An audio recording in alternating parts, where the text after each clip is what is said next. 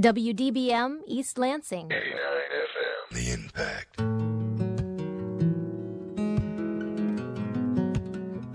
You're listening to Impact Exposure.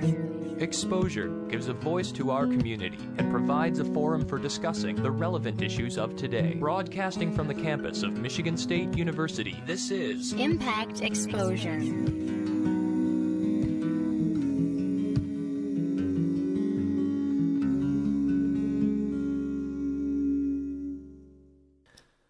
Hello and welcome. I'm your host, Quinn Hoffman, and you are listening to Exposure on the Impact 89 FM. Tonight on the show, we sit down with Tim Potter to talk about biking in the winter, and Pat Whitty with some other winter activities. But first, we're joined with Eric Gavin, one of the organizers behind the Michigan Student Power Network. You're listening to Exposure on the Impact 89 FM.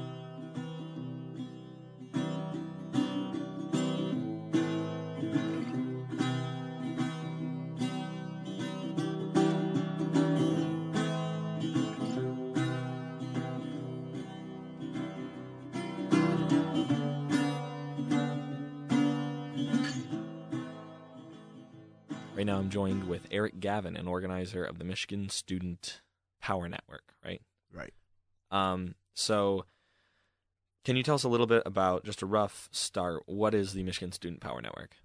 Basically, the Michigan Student Power Network is an organization that's built to reach out to different student organizations at different campuses. So here at MSU, UM, Grand Valley State, CMU, Western, like just to name a few, and bring these communities together under issue-based focus or just general unity and community building, either activities, events, or just pure networking and communication. All right, and you say issue-based focus. Yes.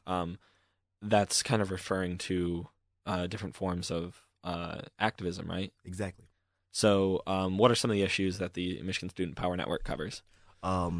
Range from environmental to things that are kind of like really in the forefront of media right now, like police brutality and things that have to do with minority culture within the student population, and also spanning to labor laws that might go outside when you graduate from different universities, to any issue that you have a problem with. You know, if it's something that you find very important, it's something that you really want to put into the forefront of other people's minds, I'm almost definitely sure that you're not the only one that feels that way in the entire state of Michigan. So we really want to make sure that those people connect together and really bring those issues to the forefront when they know it's important to them and it's important to a lot of different other people.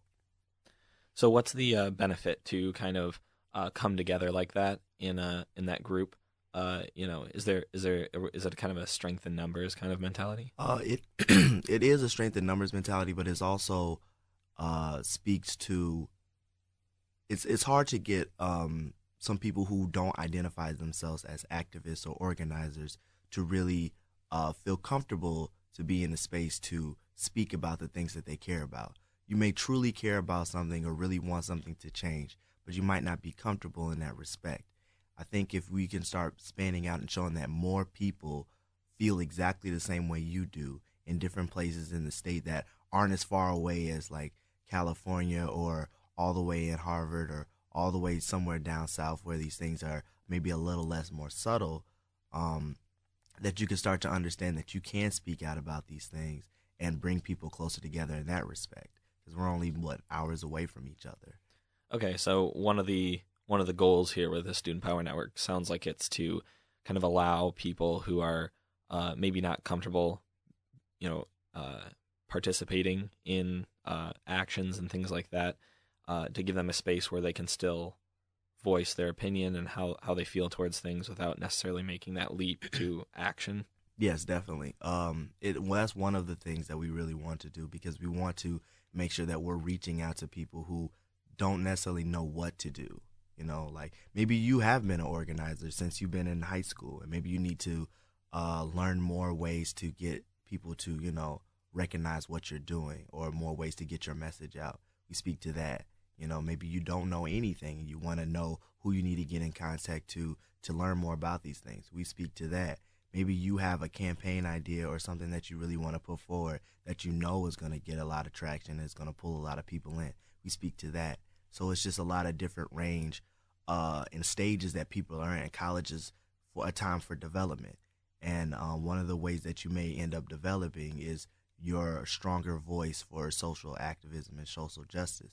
And we want to speak to those different levels of what place people are in. So have you ever been to any protest actions? Yes, I've been up to one here at MSU before. I forgot exactly. It was definitely about police brutality. It was a march to the Capitol. I think it was one of many that has happened here. I've been to one in Ann Arbor from the death of Aura in around the city of Ann Arbor. So I participated in that, and I'm also going to meetings within that.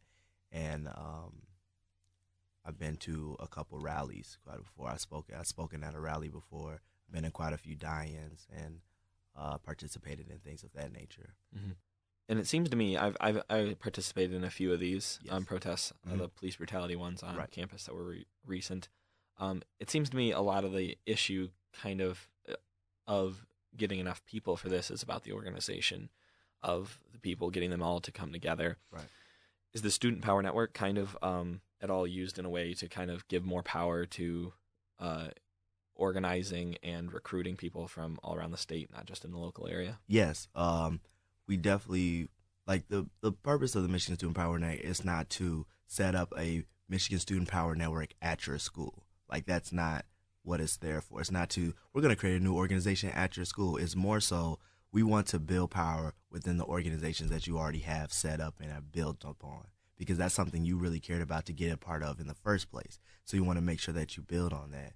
And speaking specifically to those type of things, we want to help people create a new narrative that speaks to everybody as a whole. Sometimes people can feel isolated when your message is not open to different identities that people have. You know, I'm black, but I'm also a man, and I also have this thing. I have different identities to who I am. When black women speak, they're not just black in that sense. They're black women, and depending on what sexuality, they have different ideas and different identities that they want to put forward. And it's more than just this one single thing that they're putting forward that people see as soon as they see this person. It's a lot of different things that are molding and coming together at one moment. And speaking to those different identities and different things that people are in that moment speaks more to speaks more to different ways that we can connect, you know, as being different from each other. Mm-hmm. Is the Student Power Network at all used for something other than activism? Obviously, that seems to be the most obvious, use. But is there another use to this Power Network? It's only been active since last spring, so almost getting close to being a year. It was really activated by my co-organizer Ian Matchett, and I got in a lot during early summer. So as of this moment, it's only been building up towards being an activist tool and being something that activists can use, activists and organizers can use from across the state, but hoping that it continues to grow, that we can use it more towards something like that. So maybe in the future, possibly funding people to do things that they really want to get out and do, and being a little bit more versatile in how we approach problems and issues that students have. But at the current moment, in its current state, it is just for organizing and activism type of projects. Why do you think the Student Power Network is a really important thing for this to be? Why students, you know? Because I think students are kind of the gateway between community and institutional level type of things.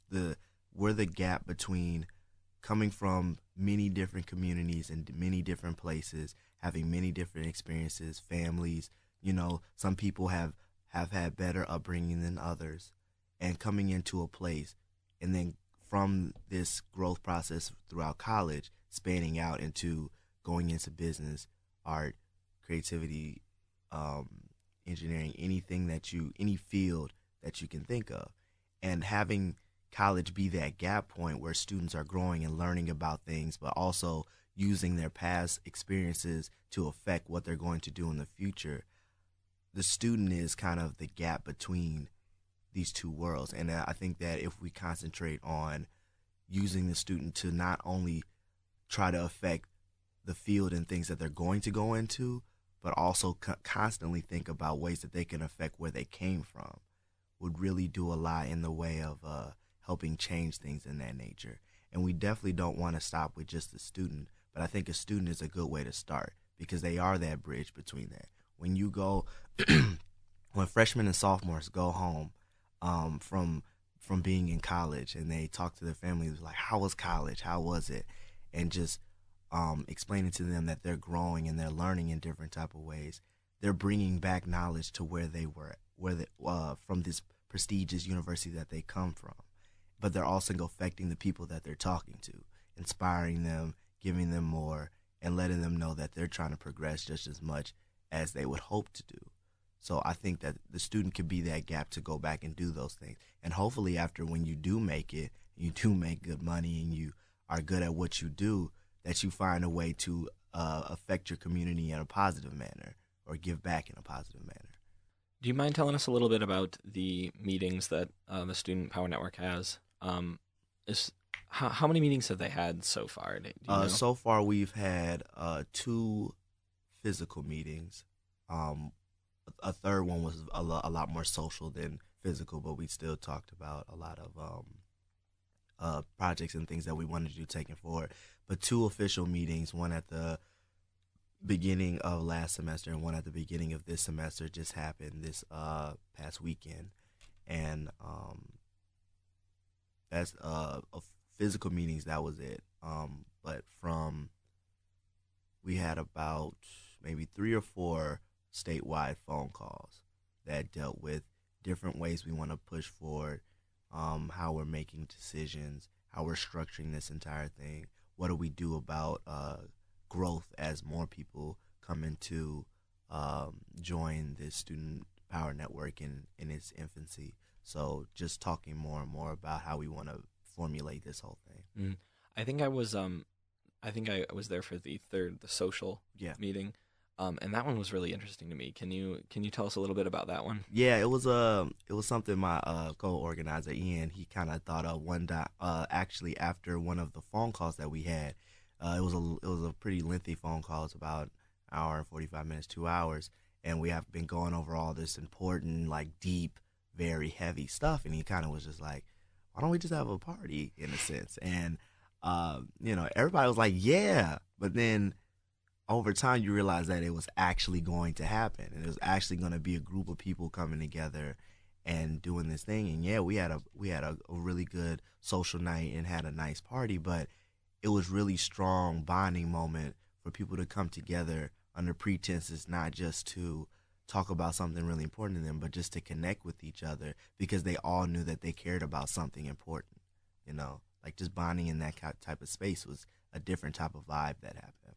Yeah. I noticed that when this party started off, it was very much a party. It was just people kind of talking, hanging out, doing typical party things. But then maybe like halfway through the night, everyone broke off into different rooms, and they got together, and each room was focused on a different issue, and they all, just started talking about these issues. And yeah. I was like, this is clearly not a normal party. Exactly. It kind of gave a different vibe to the conversations that happened because people were allowed to, loosen up, because usually you go into a meeting, you're like, okay, today we're here to talk about the fate of blah, blah, blah. Like, it's just so dead serious, and it's hard for you to, open up how you want to be innovative and how you really feel comfortable about putting your ideas out. Half the time, a lot of people have wonderful ideas, but they're afraid that if they put that out there, that somebody's going to shoot it down and not really take them seriously about how they feel.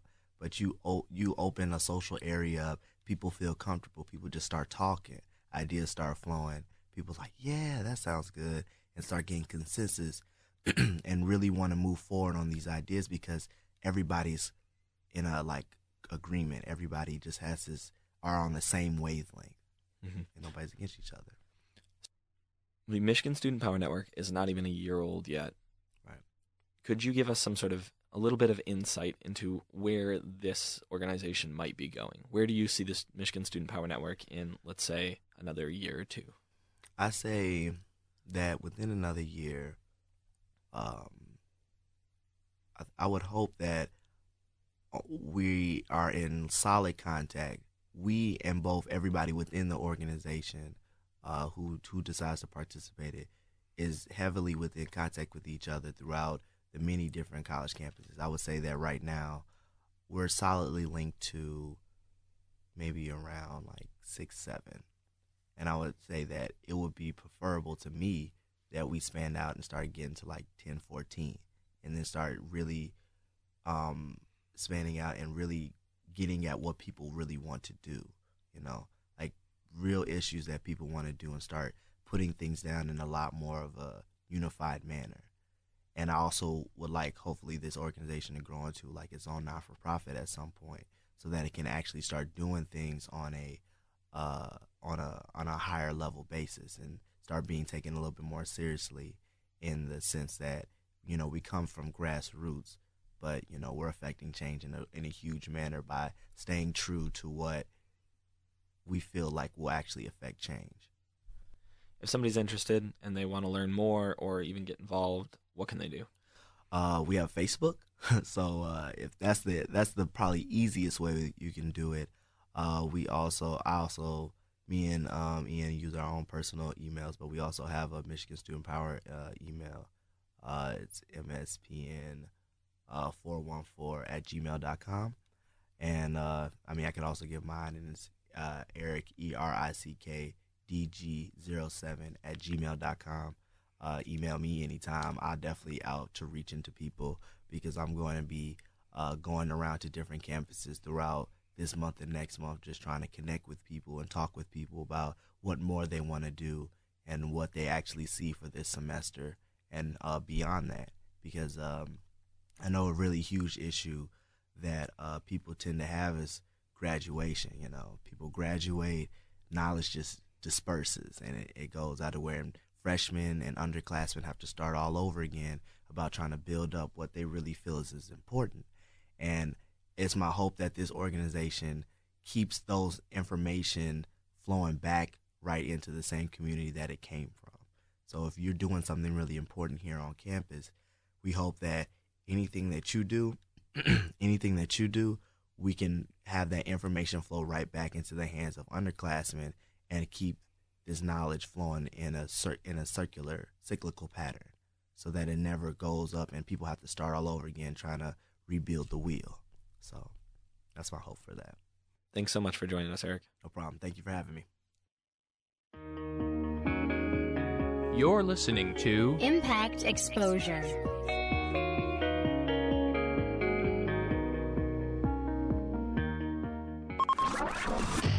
For more variety than you'll hear on any other station, listen to the Impact Primetime, where you can find a different specialty show every night of the week. Tuesday nights from 8 until midnight, the Impact's Progressive Torch and Twang brings you the best in alternative country and grassroots music. Only on Impact Prime Time. You wouldn't send a text while using a chainsaw. Check out these pics of this huge tree fall. You probably wouldn't text while scuba diving. And you definitely wouldn't send a text while making out. You are so smoking hot. I love your elbows. Oh, wait, hold on a second. Huh? I need to send this. OMG, I'm like totally kissing him right now. Dude, what the So why would you send a text while driving? Well, that's different. That's what about 6,000 people who died last year said. Oh. And now it's illegal in Michigan to read, type, or send any text from your phone while driving. It's a $100 fine for the first offense and $200 after that. Ouch. Check out Michigan House Bill 4394. Be a part of the solution and save a life. And seriously, put the phone away while you're making out. Aw, come back, Cuddle Bunny. You need help. 88.9 The Impact. Now back to Impact Exposure.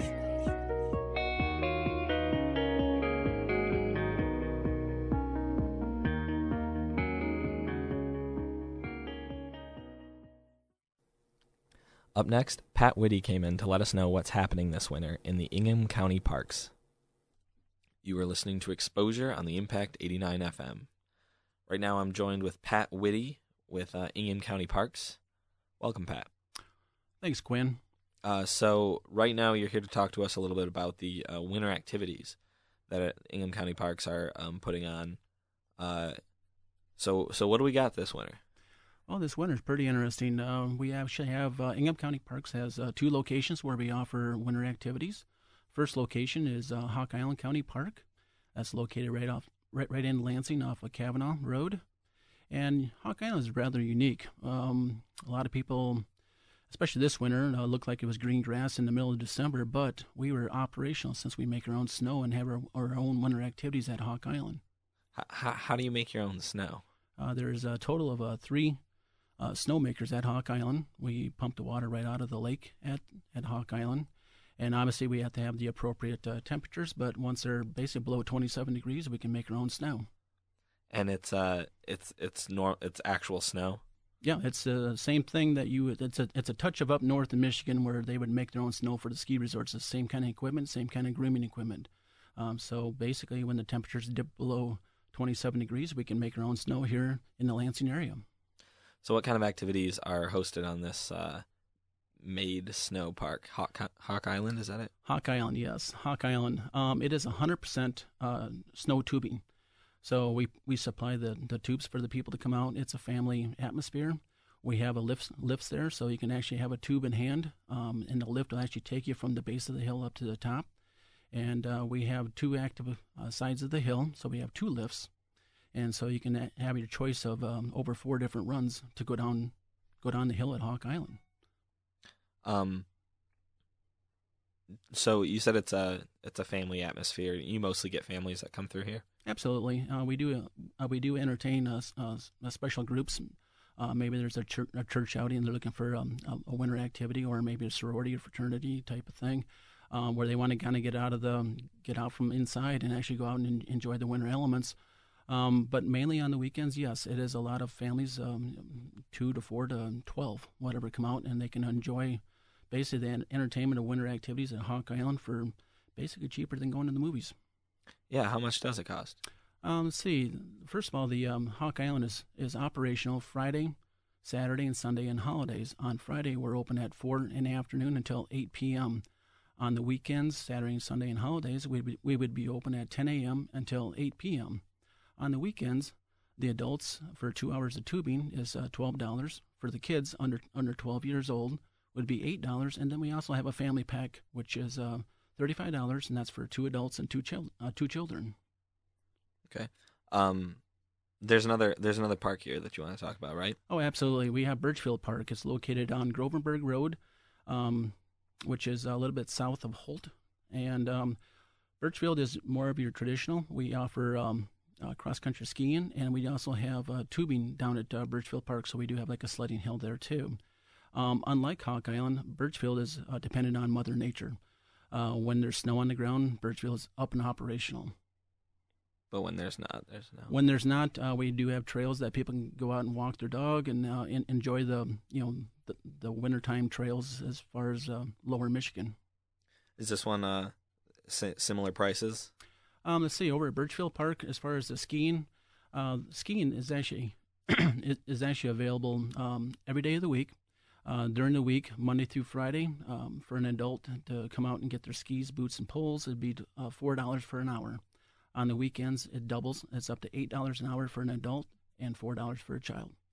One thing that's nice about Birchfield Park is that we do offer on Friday nights moonlight skiing. So we do have little lanterns out on the trail, so people can actually ski underneath the moonlight, and that starts at 6 p.m. until 9 p.m. on Friday nights when the snow is acceptable, I guess, for skiing. Awesome. Is there anything else you'd like to say for our listeners before we end it here? Yes. Basically, any questions, you can always go to our website, www.inghamcountyparks.org. At that location, you can find the updated snow conditions at Birchfield Park, since it is, we're kind of waiting for Mother Nature to take hold. Otherwise, we are fully operational at Hawk Island, so it doesn't matter if you don't see snow in the front yard. We are 100% operational at Hawk Island. Awesome. Thanks so much for coming in, Pat. Not a problem. Thank you. You're listening to Impact Exposure.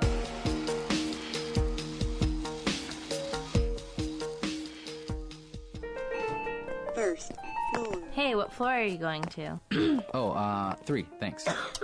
Hey, didn't we have... Yeah, that one class. Yeah, that's so funny to to see you, because I thought maybe we could, would you ever wanna, I was wondering if I could stick my finger in your eye. What? No. Oh, I just flushed some toilets and touched a doorknob. What? I've been keeping this moist Kleenex in my Ew, pocket. That's so gross. I thought we could, just stick my finger in your eye. Is that weird? No, don't touch me. What's wrong with you? Oh, sorry. Well, ever since you got in the elevator, you've been coughing all over your hands and pressing those buttons, so I just thought you were into that kind of thing. Third floor. Freak. Studies show that 3/4 of women and only half of men actually wash their hands in the bathroom. That's nasty. Stop the flu and other germs by regularly washing with soap and avoid touching your eyes, nose, and mouth. More at cdc.gov/cleanhands. Impact 89 FM. For more variety than you'll hear on any other station, listen to the Impact Primetime, where you can find a different specialty show every night of the week. From 10 p.m. until midnight Sunday nights, listen to the Impact Afterglow, where you can hear a variety of relaxed tracks to help you ease into the start of a new week. Only on Impact Primetime. Now back to Impact Exposure.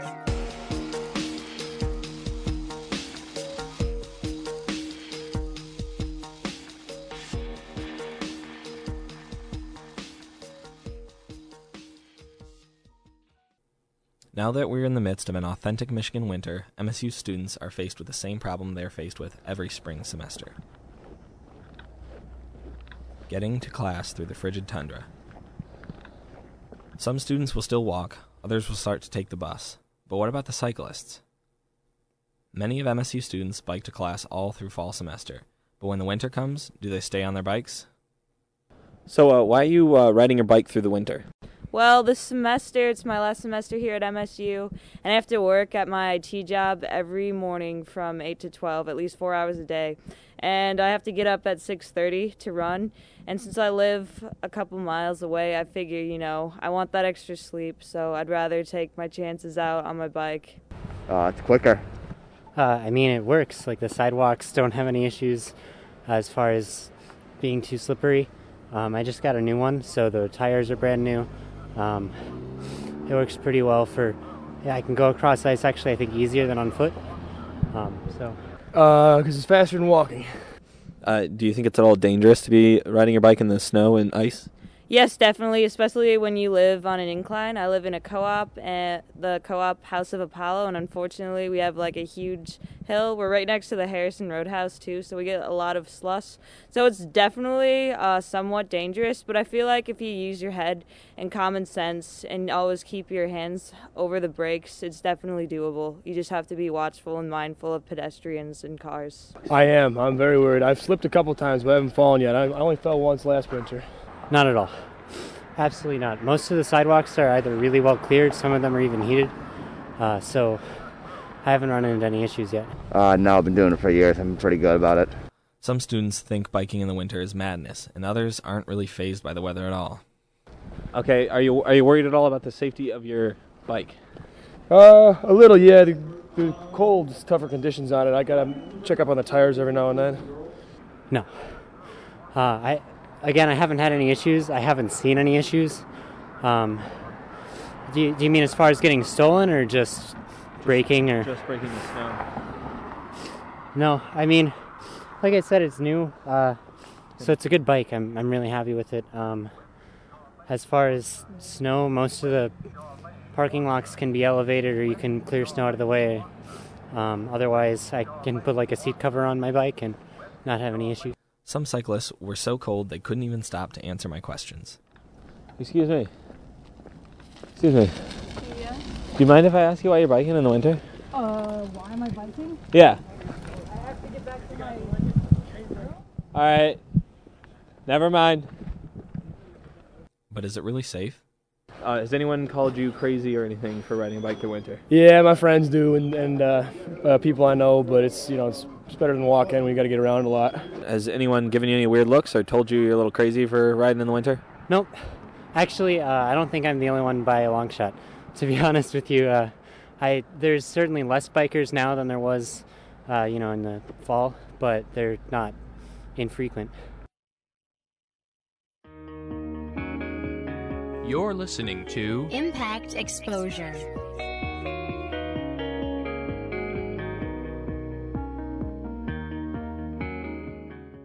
Smoking helpline. Yes, I need to start smoking right away. Excuse me? I need to start smoking. Well, actually, it's the Stop Smoking helpline. The people in the apartment next to mine smoke 3 packs a day, and it drives me crazy. So I'm thinking 4 packs will do it. I think you want mysmokefreeapartment.org. It gives you the information you need to work toward a smoke-free apartment building. A smoke-free building? Without all that smoking? Yeah, that's right. Make your apartment smoke-free without making a stink. mysmokefreeapartment.org. For more variety than you'll hear on any other station, listen to the Impact Primetime, where you can find a different specialty show every night of the week. Wednesday nights from 8 until midnight, it's the Impact's Accidental Blues. Your source for great blues music, news, and concert information.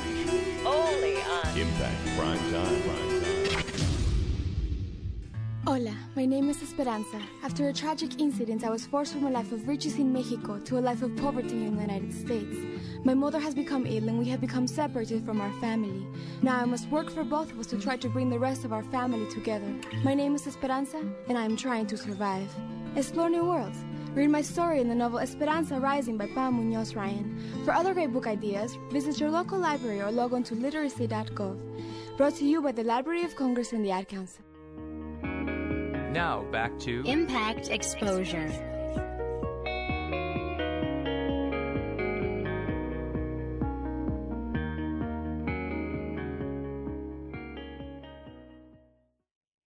To explore this question further, we brought in a couple of bike experts to talk about biking in the winter.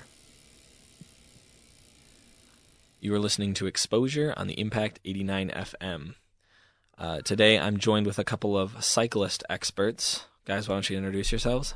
Yeah, I'm Tim Potter and manage the MSU Bike Service Center. I'm actually overseeing the outside programming now and not so much the shop, so more the external operations. So, yep. I'm Bill McConnell. I'm a faculty member in the Department of Fisheries and Wildlife and been cycling on campus for about 10 years.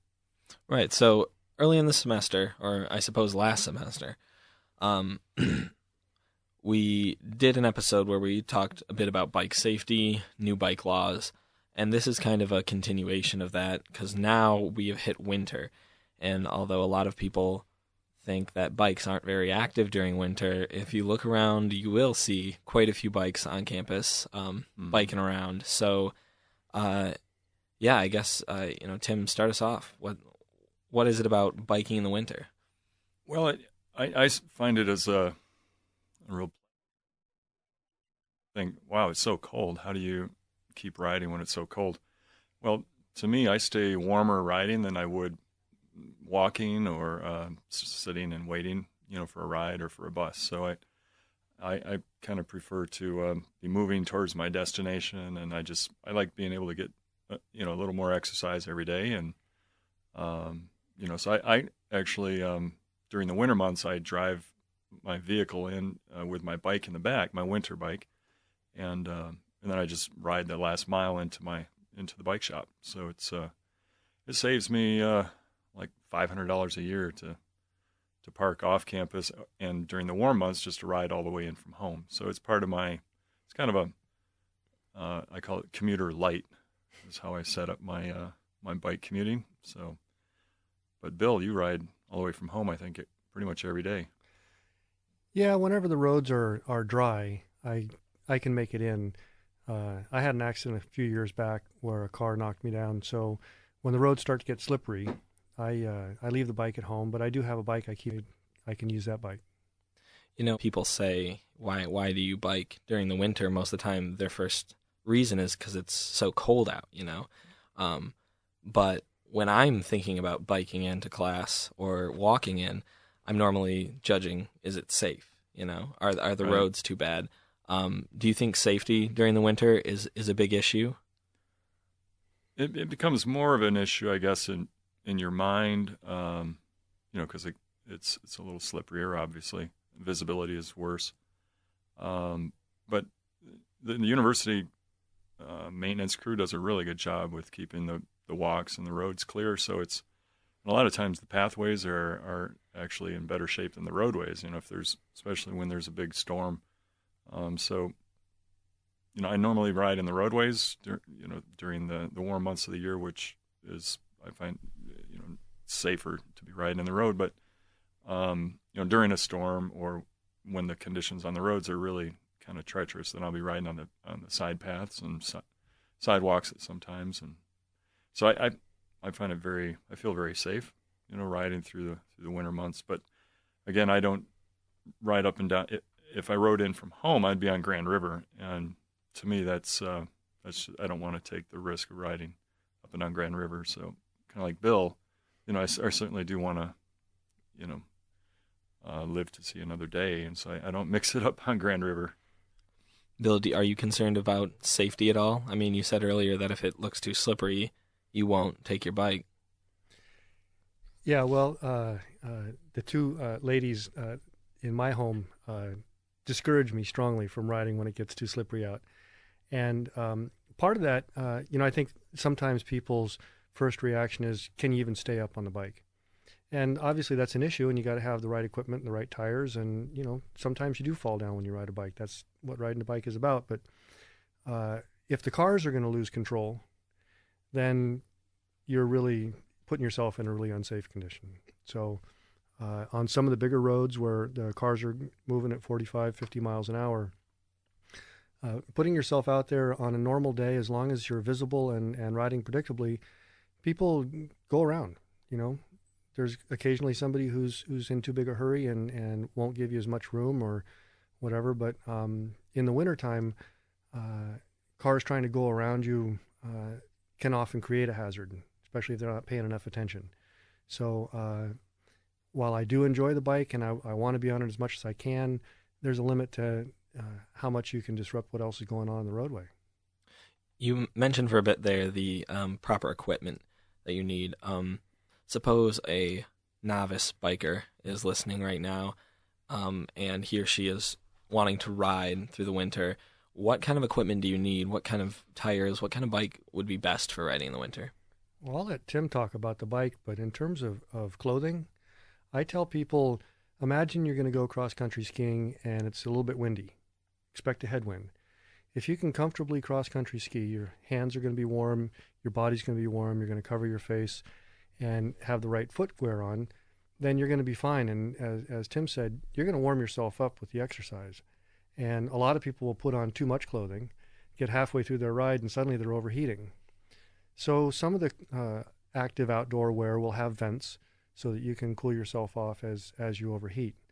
But in terms of the bike itself, there's special equipment you want to use, especially if it's slippery or extra wet. Yeah, they make studded tires for bicycles, and they can be kind of pricey. So there's also do-it-yourself instructions for making your own studded tires, and I've taught classes on that, and I've made quite a few pair of those. And there's a learning curve there. Yeah, well, it's kind of fun if you're a do-it-yourselfer. You can make some for, $5 out of used tires and some screws from the hardware store, or the commercial ones are obviously more money than that, but it helps you stay upright, which is a good thing. Kind of crucial. So, and some people say, well, can't I just put one on the front? I think it's good to have good grip on both the front and the rear tire. And so, if you're going to have studded tires, that's the best way to go. Fenders, it really helps to keep all the gunk off you and the bike. And, sometimes you can get stuff off the ground that'll get in your eyes and stuff. So I think fenders are kind of a must for winter riding. I like an older mountain bike because there's a lot of room for fatter tires and fenders and all that stuff. So the old mountain bikes make a really good winter bike. Also, I found over the 6-7 years now of winter cycling is that the salts get in and they can destroy a nice bike. So you want to think about which bike you're going to ride through the winter, because that salt does get in every which way you can possibly imagine, and it rusts through the frame, and can shorten the life of a bike pretty quickly. So there's also a question of technique, right? You wouldn't take a novice cyclist who's never been on a bike before, put them on a slippery road in the middle of traffic first time. Right. You wouldn't do that with a driver either. Somebody who's learning to drive a car in Michigan, oftentimes they'll find a spot where there's not traffic around and learn how the car has traction and what to do when it doesn't. And the same thing goes for a bike. There are times when you're going to have less traction than others. You want to know how to handle it without falling down in front of a bus. That's a good point. So another thing was, you mentioned that mountain bikes were good for this. I do see a good amount of thin-tired bikes out there, like racing bikes and things like that. And that, to me, seems like insanity. And I've never ridden one like that on snow and ice, so I wouldn't really know. But is it a lot more dangerous to be riding a thin-tired bike than a thick-tired bike? Well, the people that do ride the thinner-tired bikes will say that it helps cut down through the slush and gunk down to the road surface. But in certain conditions that, you get the deep, slushy stuff, I can see where that makes sense. But sometimes underneath that slush is a layer of ice, and so I prefer to just kind of go with as much traction as I can, even though I'm not going as fast.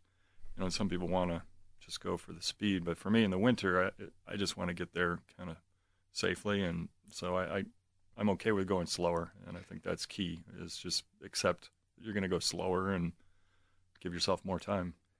Yeah, that's a good point about the condition of the snow. Sometimes if the snow's hard-packed, one kind of tire is going to work and another one's not. And if you're in heavy powder, trying to push a big, fat-tired bike through the powder, that's a lot harder. So it really depends a lot on exactly the conditions you're trying to get through. So what's the popularity of riding bikes through campus at MSU? Is it do you see it a lot? I mean, do you have any numbers around this kind of stuff? Well, in general, there's over 20,000 cyclists on campus, and we go look at the numbers of bikes registered, and then we kind of look at how many on bike racks, how many of those bikes are actually registered versus unregistered, and then we kind of extrapolate. And so we haven't actually physically gone and counted all the bikes on campus, but that's kind of what the math shows, is there's over 20,000 bikes. Now, this time of the year, a lot of the bikes are just more or less being stored on the bike racks and also in indoor bike rooms all over campus. And so, they're not all necessarily actively being used, but I would guess there's probably a good 10 to 20% that still ride year-round. It's kind of hard to know without actually getting out there and doing physical counts, but it would take a lot of manpower to do, and we haven't really put the resources towards doing that. So last episode when we were talking, we talked a lot about the new laws in place. And there were some that I didn't expect, like not being able to ride on sidewalks legally. It's roadways only for bikes on campus. Do any of those laws change, or is there some that are more prevalent? I know you mentioned earlier that during a severe storm or something like that, you would take sidewalks and other pathways other than the roadway. Are there other rules that apply during winter?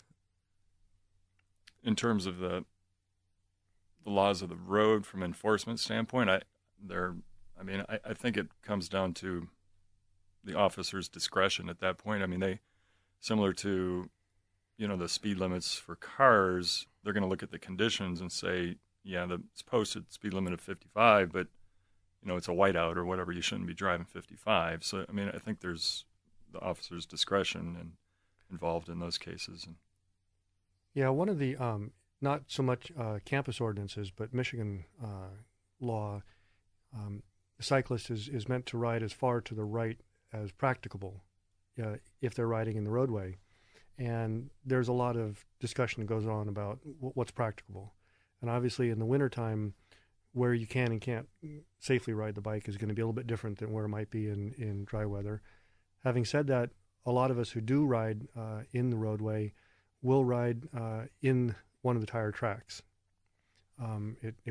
We find it's the safest position to be because it still allows room for cars to get around you, but it makes it clear that they need to change lanes in order to do that. So that may be one way that things change a bit during the wintertime, just because the snow and ice piled up next to the curb is going to make it different what's practicable. Right, and we have a lot of bike lanes, and I get a lot of calls and emails saying, hey, they're not clearing the bike lanes. And just on this point, I know you didn't really ask about it, but it's, as Bill mentioned, where the cars travel during a storm is where it stays clear. And so the snow crews will be clear. They'll clear the roads, say, once in the morning and maybe once in the afternoon. But in between, if it continues to snow, the bike lanes do look like they're not being maintained, and that's just simply because vehicles aren't clearing it with their tires. So it's actually a lot of times safer and easier to ride out in the roadway, right, where the car tires are moving. But just so people know too, the maintenance crews do plow the bike lanes, and that's a top priority for them, as well as the roadways. It's just there aren't as many bikes out there riding in the bike lanes to keep them as clear as the rest of the roadway. Another thing we talked about last semester was the culture behind bikes at MSU and biking. And that was a really interesting subject about how there are different areas that have different bike cultures. And we kind of talked about what kind of positive bike culture we could promote at MSU. Like you said, there was other places where when people would ride their bikes on the sidewalk, that you would instantly get yelled at. Right. Whereas here at State, that's not a problem. I would jump to the conclusion that most students, wouldn't ever say anything about it. Is there a kind of culture that you think we should also be aiming for specific to winter, or what kind of culture do you think we're currently advertising here at State? Well, I think it's something that just kind of happens without a whole lot of. So far, we haven't done a whole lot of encouragement other than offering some workshops through MSU Bikes. That's a good question in terms of winter cycling culture. Bill, do you have any thoughts on? Well, when the issue of cyclists on sidewalks comes up, whether it's in a State News article or somewhere else, and people get asked how they feel about bikes on the sidewalk, sometimes they come with some very strong opinions. They know people who have been hit, been knocked down. Mm-hmm. They've seen people riding dangerously. They're really annoyed by it. But I think you're right. I've never had or heard anyone say anything to a cyclist who's riding on the sidewalk. Sometimes avid cyclists will try to encourage other people to get off the sidewalk, but there isn't that culture of an expectation that that's the wrong thing to do.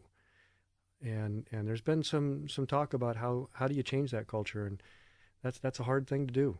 Mm-hmm. Well, in some of our pathways, like say along the river trail, are marked and designed for both pedestrians and bicyclists. They're very clearly marked that way. So it's led to some confusion as to, okay, well, some things are actually marked with it. Are those okay to ride on? I mean, we've designed them for bicycling, so unfortunately the ordinances haven't really kept up to date with all of the improvements that we've done on campus yet. So they're needing to be updated, but certainly those places that have bike symbols by the university, those are places that are okay to be riding. Just the sidewalks, which are those paralleling the roadway, are, where we're referring to as that's really where people should be walking, and the bike should be as a motor vehicle traveling in the roadway. So